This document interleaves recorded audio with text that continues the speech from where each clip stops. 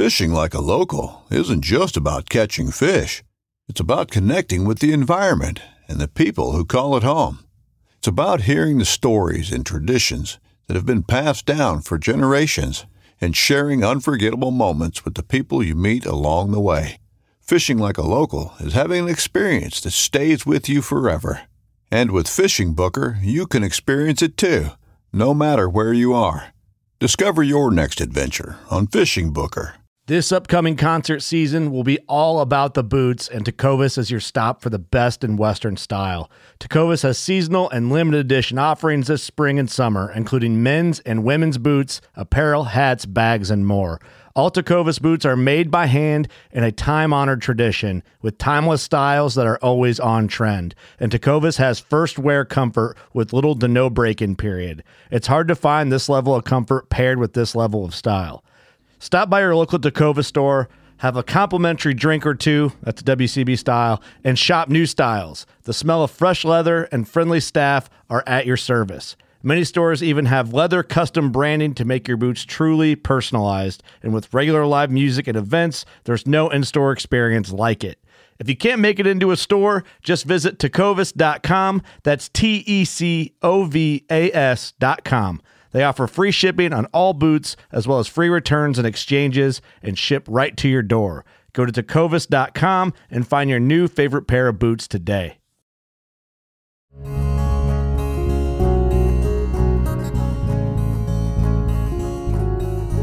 Welcome to the Casting Across Fly Fishing Podcast. I'm Matthew of castingacross.com, where I explore the quarry and culture of fly fishing.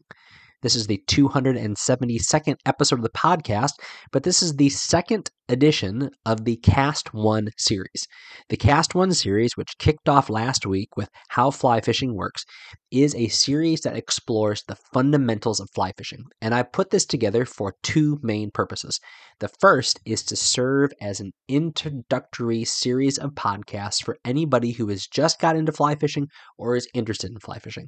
The second purpose of this podcast series is to give those who've been fly fishing for a year or 5 years or even 20 years an opportunity to reflect back on the most essential components of what makes fly fishing fly fishing. This might be helpful for your own mind as you're working through taking your fly fishing to the next level to focus on the fundamentals, or, and more likely, this is probably what you use it for, you are going to pick something up in this podcast series that then you are going to be able to turn around and use as you articulate how to fly fish to someone in your life. So the first episode of the series, How Fly Fishing Works, was received very well, both in feedback and in downloads. And so hopefully we will continue that on a topic that is one of my favorite things to talk about, because you have to get through what we're talking about today. You have to make some decisions here before you can actually go fly fishing. And that is figuring out what your fly rod's going to be, what your reel's going to be, and what line you're going to use. To be honest, it's very ambitious to talk about all three of these things in 20 minutes, but I'm going to give it the old college try, and if I have to bail out, then I'll save one for the next episode, which actually would fit in well, because we're going to talk about gear for the next few episodes, because, and as a little bit of an aside, but also a justification for this, one of the big barriers in a lot of people's minds, and it's legitimate actually, when it comes to fly fishing, is the whole stable of gear that they have to look at and make decisions on. Sometimes it's easiest to go out and just go fishing with somebody who's going to hand you stuff. But a lot of people these days like the DIY method, doing it yourself, going out and buying what they need, even buying low-priced options and starting from scratch. And so hopefully this is going to give you a little bit of information when it comes to that. So fly rods. First of all, they're rods. They're not poles. Don't call them poles. I'm not dogmatic about a whole lot in fly fishing, but the term fly pole, it just doesn't sit right. So they're fly rods. And most fly rods you find are going to be between 7 and 9 feet. Of course there's shorter versions, and of course there's longer versions. And I would say it's worthwhile for the seasoned angler, somebody who's going to be fishing in a diverse set of circumstances, to own rods that are shorter than 7 feet and longer than 9 feet. But most fly rods are going to fall between that 7 and 9 foot range. And this might seem long if you are used to conventional angling, because the vast majority of conventional fishing rods are going to be between 6 and 7 feet long, both for spinning and casting. Of course, there's outliers in that, but by and large, the longest conventional rods are going to be the length of the shortest traditional fly rod lengths. Now, why have a rod that's so long? Doesn't that make it hard to cast and move around trees? Well, it actually does. Make no bones about it. It does make it tricky to move and cast around trees. But you have to remember why we are fly fishing. We're fly fishing because we like it difficult. No, not really. We're fly fishing because we are, instead of casting a heavy lure that pulls our very, very light line, we're using heavy line that will pull a fly that is potentially weightless. And so to do that, we need to have a rod made of a material tapered in such a way that it can transfer energy from where you are holding that rod to the tip of that rod that will move that fly line, whether it be 20 feet, 40 feet, 60 feet, or in some saltwater situations, 80 plus feet, so that you can put that fly where you want it. And so a couple of quick things about the fly rod. The length is helpful in generating that line speed. There's other benefits to having that length that will come in when we talk about presentation a couple of weeks down the line. That is to say, there's benefits once you made your fly cast to having a long fly rod, but that's not for today. But it's worth noting that it's not just the length that's going to give you that flexibility that generates that energy that moves that fly line through the air. The material that that fly rod is made of and then the taper that is applied to that material are going to contribute to that fly rod effectively and efficiently, putting the energy into that line as you move it. The three main materials that you're going to find fly rods in are graphite, fiberglass, and bamboo. Now, everyone loves the idea of a bamboo fly rod, and you can get an inexpensive bamboo fly rod. But with bamboo in particular, you do get what you pay for. So a lot of the custom-made bamboo rods, which are handmade, they have to be, are going to be quite pricey. And so consequently, because there are similar performing materials out there, and a lot of people would argue they're better performing materials in a lot of the quantitative categories, that you're not going to necessarily have to go buy a bamboo fly rod. Fiberglass was popular for a number of decades before graphite came into the market, but both of these materials are available. But I would say 9 out of 10 fly rods you're going to encounter at a fly rod shop are going to be graphite, with the remaining few being fiberglass and a bamboo rod or two if they have those in stock. But all of these materials are incredibly efficient at transferring energy from your motion to that line, which creates the speed you need to make the cast. So without going into too much detail, you're probably familiar with what a fly cast looks like, at least in generalities. It's the back and forth motion where that line straightens out behind you, and right before it straightens out, where there's still a little bit of a cupped curl in that line, then you start making that forward motion, and then it straightens out in front of you, and it allows that fly to land very gently and gingerly with finesse on the water, not creating a great disturbance, so that you're presenting that fly in a very natural way. Bugs don't usually land with a splash. They land without making even a dimple. And so that's what you're trying to imitate. The same thing is true if you're throwing a crab for bonefish down in the Bahamas. Crabs don't hit the water with a big splash. I suppose if they're dropped by a bird, they are. But if you're trying to be sneaky, you want that thing to seem like it's been there the whole time. So that is an essential part of the of understanding the fly cast. It is this gentle unrolling of the back cast and then unrolling of the forward cast. And by having a long fly rod made of a material that can conduct that energy and transfer that energy from your hand up those 7 to 9 feet, and it can then roll that line out and push that line in front of you. So the taper of the rod is another aspect of this that I'm not going to go into too much detail, but effectively there are slow, medium fast is a significant category, even though it straddles 2, and fast action fly rods.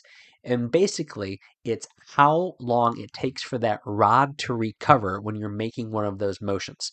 So you can imagine that when you have something flexible, whether it be a reed or a stick from your yard, or anything else, if you were to swing that thing to one side, how long would it take, if it's a flexible material, for it to snap back to its original shape? And effectively, at a very minute level, that is the difference between something like a medium and a medium fast fly rod. It's something that you can, with only a little bit of time, become perceptive of. But what that does is it does impact the kind of cast that you make. But I'm going to just straight up say that a medium fast fly rod is a great place for a beginner to start, because it has enough responsiveness that it is going to give you a lot of punch. It's going to move that energy from your motions, that fly rod, easily, but it is not so quick that you don't have opportunities to identify when you've made mistakes in your casting stroke. And trust me, you're going to make mistakes in your casting stroke. I can say that with great confidence because I've been doing this for 25 years and I make mistakes in my casting stroke. And so a medium or a medium fast action rod is going to have enough power to push that line, but it's also going to not go so fast that you're not going to have an opportunity to make corrections and straighten that cast out before you continue on with whatever your next motion is. So that's a lot of information right off the bat. But here's what I want to kind of round out the fly rod conversation with. If you go to a big box store, you go to a sporting goods store that sells fly rods in put together kits, and you buy, say, a 9-foot 5-weight. Oh goodness, we have to talk about weights, but we'll get to that in a second. You might see that as you get online or as you go through the store, a 9-foot 5-weight. That is a rod that is going to be useful for you in almost all of your warm water situations. So that's like the bass and the panfish that live in your ponds, and almost all of your trout fishing situations. But at the same time, it's kind of like a hammer. So if you go to the hardware store and you buy a hammer, you can use that hammer to do almost anything that is required of a tool that hammers and nails and that pries things out of wood using the claw. But as you do more construction, carpentry, home remodeling, you come to understand that there's other types of hammers that have different ounce weights to them, that have different shapes, that are more beneficial to certain circumstances and certain situations. And that's true of fly rods as well. So a lot of people start out with that 9-foot or 8.5-foot 5-weight, and you're going to be able to use that for so many situations and circumstances, and you're going to be well served with that rod for many, many years. And I say that as someone who has a lot of fly rods. And I want to encourage you, though, to be okay with what you have to start.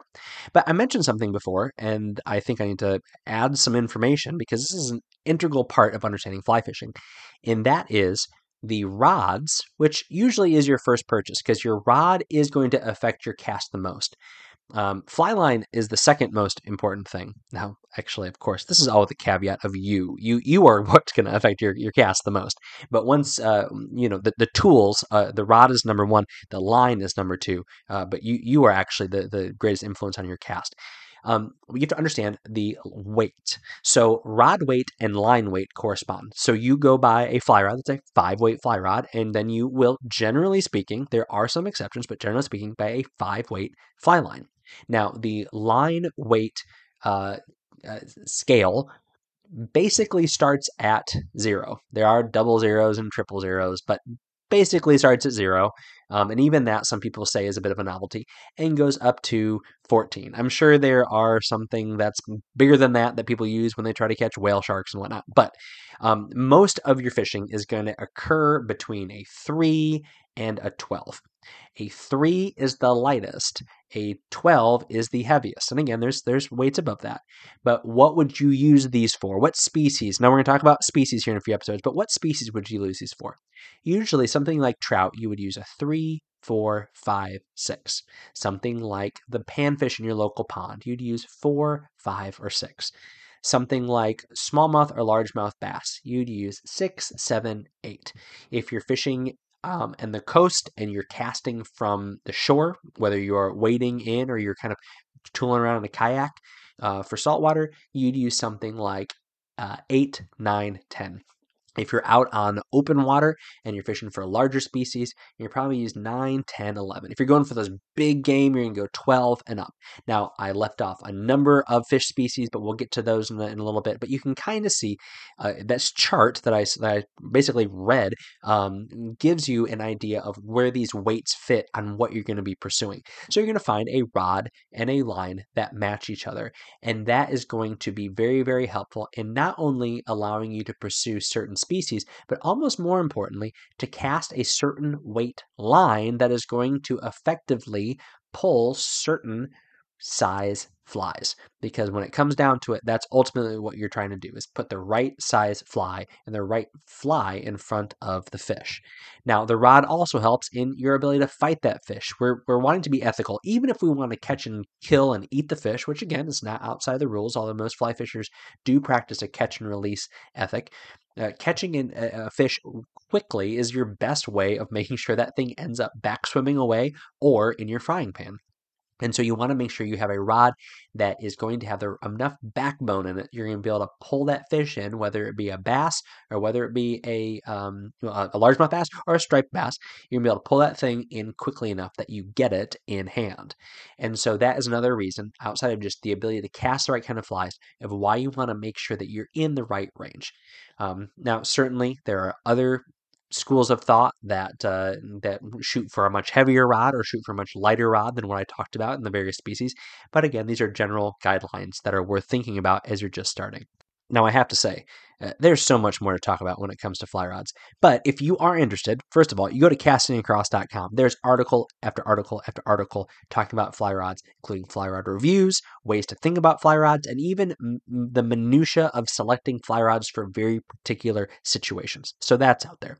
But I want to move on now to reels, because although, like I said, I think for most fly fishing situations, especially those that involve a lot of casting, and there are a lot of fly fishing situations that don't involve a lot of casting, and we'll talk about those probably in a couple episodes. But when you are really having to cast your fly out, your fly line can be as important, if not more important, than your reel. That being said, the reel does more than just hold line.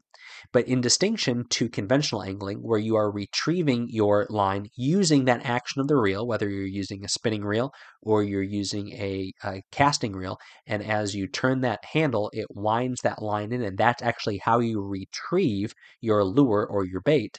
In fly fishing, as we talked about last week, you're more often than not, I would say with only a few odd exceptions, you're going to be retrieving that line by stripping that line in, using not the hand that you're holding the rod in, but using the other hand to pull that line in short strips, to either pick up the slack that's being created as that fly is drifting towards you in current, or to impart some sort of motion and movement on that fly. The reel, though, is there not only to hold the line that you're not using, because a fly line is going to be between 75 and 100 feet, more or less. But it's also, when you get a fish on, you can now use that reel to fight the fish. But you have a great mechanical advantage on that fish in that 7 to 9 foot fly rod. So you have a greater mechanical advantage on the fish in fly fishing with your rod, even though that reel is a little bit more rudimentary. That being said, when you're fighting fish that are either large fish or fish that are in large rivers, and it's remarkable how two fish from two river systems, one that's in a small, slow-moving creek or pond versus the exact same size fish in a large river, how much harder that large river fish fights. But they actually have drag systems in fly reels as well. And this, of course, is a tension that is created using a spring, that is created using some discs and actual friction that gets applied as you torque down that disc onto that reel. And these are all, concealed and semi to not very complicated mechanisms that apply pressure so that once that line has been reeled in as you're pulling that fish in, that it is now not going to let that line out in a free spool. It's not just going to flow out as that fish runs, but it's actually going to apply some pressure. So the pressure that reel applies, as well as the pressure that your long fly rod is applying as it is bending and pulling against that fish, that's where you get your advantage as you're fighting that fish. Especially when you're fighting harder fighting fish, though. Everything from large river trout to smallmouth bass, certainly your saltwater species and those big toothy fish you've probably seen, muskie and pike and things like that. It is very helpful to be able to get that line out of, just sitting at your feet as you've been stripping it in or out on the water and quickly get it on the reel because it's going to be a longer fight and you're going to need every advantage you can get, again, to play that fish quickly and safely so you can get it to hand. So trout reels can be incredibly basic. They really just have like a little, it's not even a spring as you think of a spring, like a bouncy spring. It is really just a little metal clip that goes into the teeth of a gear and it makes it so that that spinning ass portion of that reel doesn't free spin, but it has that little metal clip that causes it to stop as it turns. And in doing so, it slows it down ever so slightly. Reels like that, called click and pawl reels, are incredibly popular among trout anglers because there's not many moving parts and there's not a lot of weight involved. And so it's a very simple reel that is going to do the job. But those more advanced disc drag reels are going to be something that you want to utilize as you are fishing in more complicated fish fighting situations. But for both situations, whether you are fighting small trout and small panfish with your little click reel or big game fish with your disc drag reel, you need to know how to fight fish well. So you really can't buy your way into fighting fish well with the rod or the reel, but we're going to talk about fighting fish in a coming episode. But that's why you might see a disparity in prices, where a click reel might come in well under $100, and really well-made ones, of course, over 100. But then the disc drag reels, they jump up in the $200, $300, $400 relatively quickly. It's because of the complexity of the mechanism. Whether it warrants that price or not, that's where the market is. But that's just something to know about. And again, those reels will have a designation as to the weights that that reel is built for. Usually it's not just one weight. Usually it's a 4-5 or a 5-6-7, which means that it can hold well without creating too tight of little coils of the fly line or being too heavy to balance that fly rod. The line weights 5 and 6 and 7. So you buy a 6-weight rod, you can get a reel that says 5-6-7 or 5-6 or something like that, and then of course you get your 6-weight line to go in that. Now, that's another thing that's worth mentioning. It is not as easy as just going out and buying a rod and a reel because, as I mentioned a moment ago, balance is so very important. To have a rod that is not too front heavy or a reel that does not make your rod too back heavy matters. And so you might have an incredibly just whisper light fly rod and this big clunky reel. It may be rated for the same line, but if it doesn't feel right and feel as something you'll pick on it quickly, even if you haven't fly fished a lot. If it's not balanced right, it's not going to cast right. And this is where relying on the expertise of a fly shop or buying a pre-made fly rod and reel combo can be very, very helpful. So much more to say about reels. And again, as I mentioned earlier, there's lots of reel content over at castingacross.com. But I did want to talk about flyline because it is part of this 3-tiered terminal tackle of fly fishing. So the line, again, matters a lot because the line itself actually has a taper. Unlike conventional fishing, where you have a strand of monofilament that has been extruded and is one consistent diameter from where it ties onto your lure and to where it ties onto your reel for, 125 yards, wherever it is. Fly line, because, again, we're casting the line and it just so happens to be pulling that fly with it. Fly line has a taper. It goes from very narrow at the end, the tip that's closest to the line, to the fly. There's something in between the line and the fly. We'll talk about that next week. It's most narrow there, and then it has a taper up to a belly, so it's the thickest part of the fly line, and in some situations it can be twice as thick as the tip of the fly line. So it bubbles up, and then after about maybe 10, 15, 20, 25 feet, it tapers back down to the running line, which is, again, a very narrow taper. And the idea is that even though it's not perceptible when the line's up in the air and you're casting, you have what is effectively a weighted, heavily weighted portion of that fly line that you are sending behind you and then sending in front of you.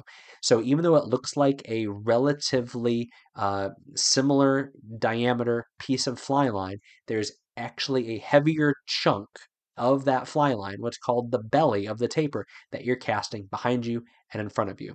Now, there are lots of different tapers that have lots of different purposes that can help make things easier or even make things more complicated in various circumstances. But back to my hammer analogy. A nice general purpose fly line is going to allow you to do almost everything you need to do, certainly all the things that you are going to want to do when you are starting out. And so, once more, I'm an advocate for getting a pre-made combo to start or having a fly shop employee walk you through some basics and some essentials, not getting a bunch of upsells. But if you are going to get upsold, Flyline is actually the one that I would suggest you get upsold on. The reason being is for $25 to $50 more, you can go from normal Flyline to the top of the line Flyline, and it will be more durable. It will cast better, and it's just a great thing to add to your beginning fly fishing ensemble. But if you don't want to do that, it's not going to kill you. You can cast well with relatively bad Flyline. One more word on Flyline. There's a lot we could talk about, and all Flyline is a nylon core. Most companies nylon core with a PVC exterior, and so they're able to shape that PVC and extrude it out to create that taper. So most of them are going to float, some of them are going to sink, some of them their tips are going to sink. But for most beginning angling, you're going to want a floating fly line. But you don't cut this. So you don't tie, again, you do not, if you're listening to this and doing things live, you don't cut the tip of that fly line, like cut it back every time you tie a new fly. First of all, you're going to realize you can't get the tip of that fly line into the tip of that fly. But you also don't want to do that because, again, it's something that does cost quite a bit. But you should get season after out of it if you take care of it well. We'll talk about kind of your first time with your gear here in a few weeks. But this has been a incredibly rapid run through 3 of the most essential things that you are going to have on your person when you're going to go fishing. But 2 things as I close. First of all, I want you to remember that your gear is only as good as you. And secondly, you don't need the best gear to have the most fun. I absolutely love rods, reels, line. I just enjoy them. I enjoy just the aesthetic aspect of it and using them. But remember, they are tools to get you to fish. So questions, comments, even accusations about rods, reels, and line, let me know. Matthew@castingacross.com. I'd be happy to interact with you. Once again, head over to the website and you're going to be finding all sorts of stuff about these 3 topics that go into detail that you might not have even thought was imaginable. This week on the website, so this Cast1 series has got me thinking about how I think about gear, and I have just gotten into skiing, and I mean that like super novice beginning. I'm doing it because my kids are doing it, but I'm having a lot of fun. So as I walk into these ski shops, or even worse, I get online to look at equipment and gear, I get a taste of what it's like for the brand new fly fisher. And so this article kind of is a bit of an encouragement for the new angler, and it's also a kind of come back down to earth moment for somebody who's been fishing for a long time. Just to remember that we need to be patient with folks that are just starting fishing, because if you were to pick a hobby that you've never engaged in and walk into that pro shop, and no matter how athletic you are, no matter how well versed you are in just kind of everyday life, there's going to be a significantly steep learning curve to go from entry level to intermediate level. And I definitely had a taste of that. Wednesday's article is called The Culture of the Fly Fishing Industry. So very briefly, this is just one more article of me talking about how cool the fly fishing community is. There's 4 folks that are putting on a party. It is a kind of a closed door industry only party at the fly fishing show in Edison in this coming weekend when this is being recorded. And it is the fly fishing show itself, Cross Current Insurance, Kismet Outfitters, and Oakpool, a digital marketing company. And they are putting on an industry party, both so the industry folks who've been at the vendor booths all day can kind of have a chance to unwind, but also to raise money for 3 incredibly worthwhile causes. And they are the American Museum of Fly Fishing, Casting for Recovery, and the Bonefish Tarpon Trust. And last year they raised $18,000 at this little event, and this year it's planned to even be bigger. But the point of the article is to say, yeah, this is happening, but also these are the kind of people that you patronize when you spend money at fly fishing shows, when you book guided trips, when you buy fly fishing gear. It's people that are invested in the same kind of causes that you are invested in. And it's the rising tide raises all of the ships kind of deal in fly fishing, that these causes and concerns are the kind of thing that everybody in the fly fishing industry is generally in support of. So it's a good group of people. This week's recommendation is actually to go to that article and click on those 3 nonprofits: Bonefish Tarpon Trust, the American Museum of Fly Fishing, and Casting for Recovery. If you're new to angling, there are 3 groups that are worth learning about, and if you've been around for a long time, maybe you can figure out how you can just know more about them, maybe even support them. So check that out. I'll put a link in the show notes of this podcast's page over at castingacross.com. Thanks for listening to the Casting Across Fly Fishing Podcast. Please subscribe to your favorite podcast app and rate the podcast in iTunes. Then head over to castingacross.com for 3 posts a week on the people, places, and things that go into the pursuit of fish.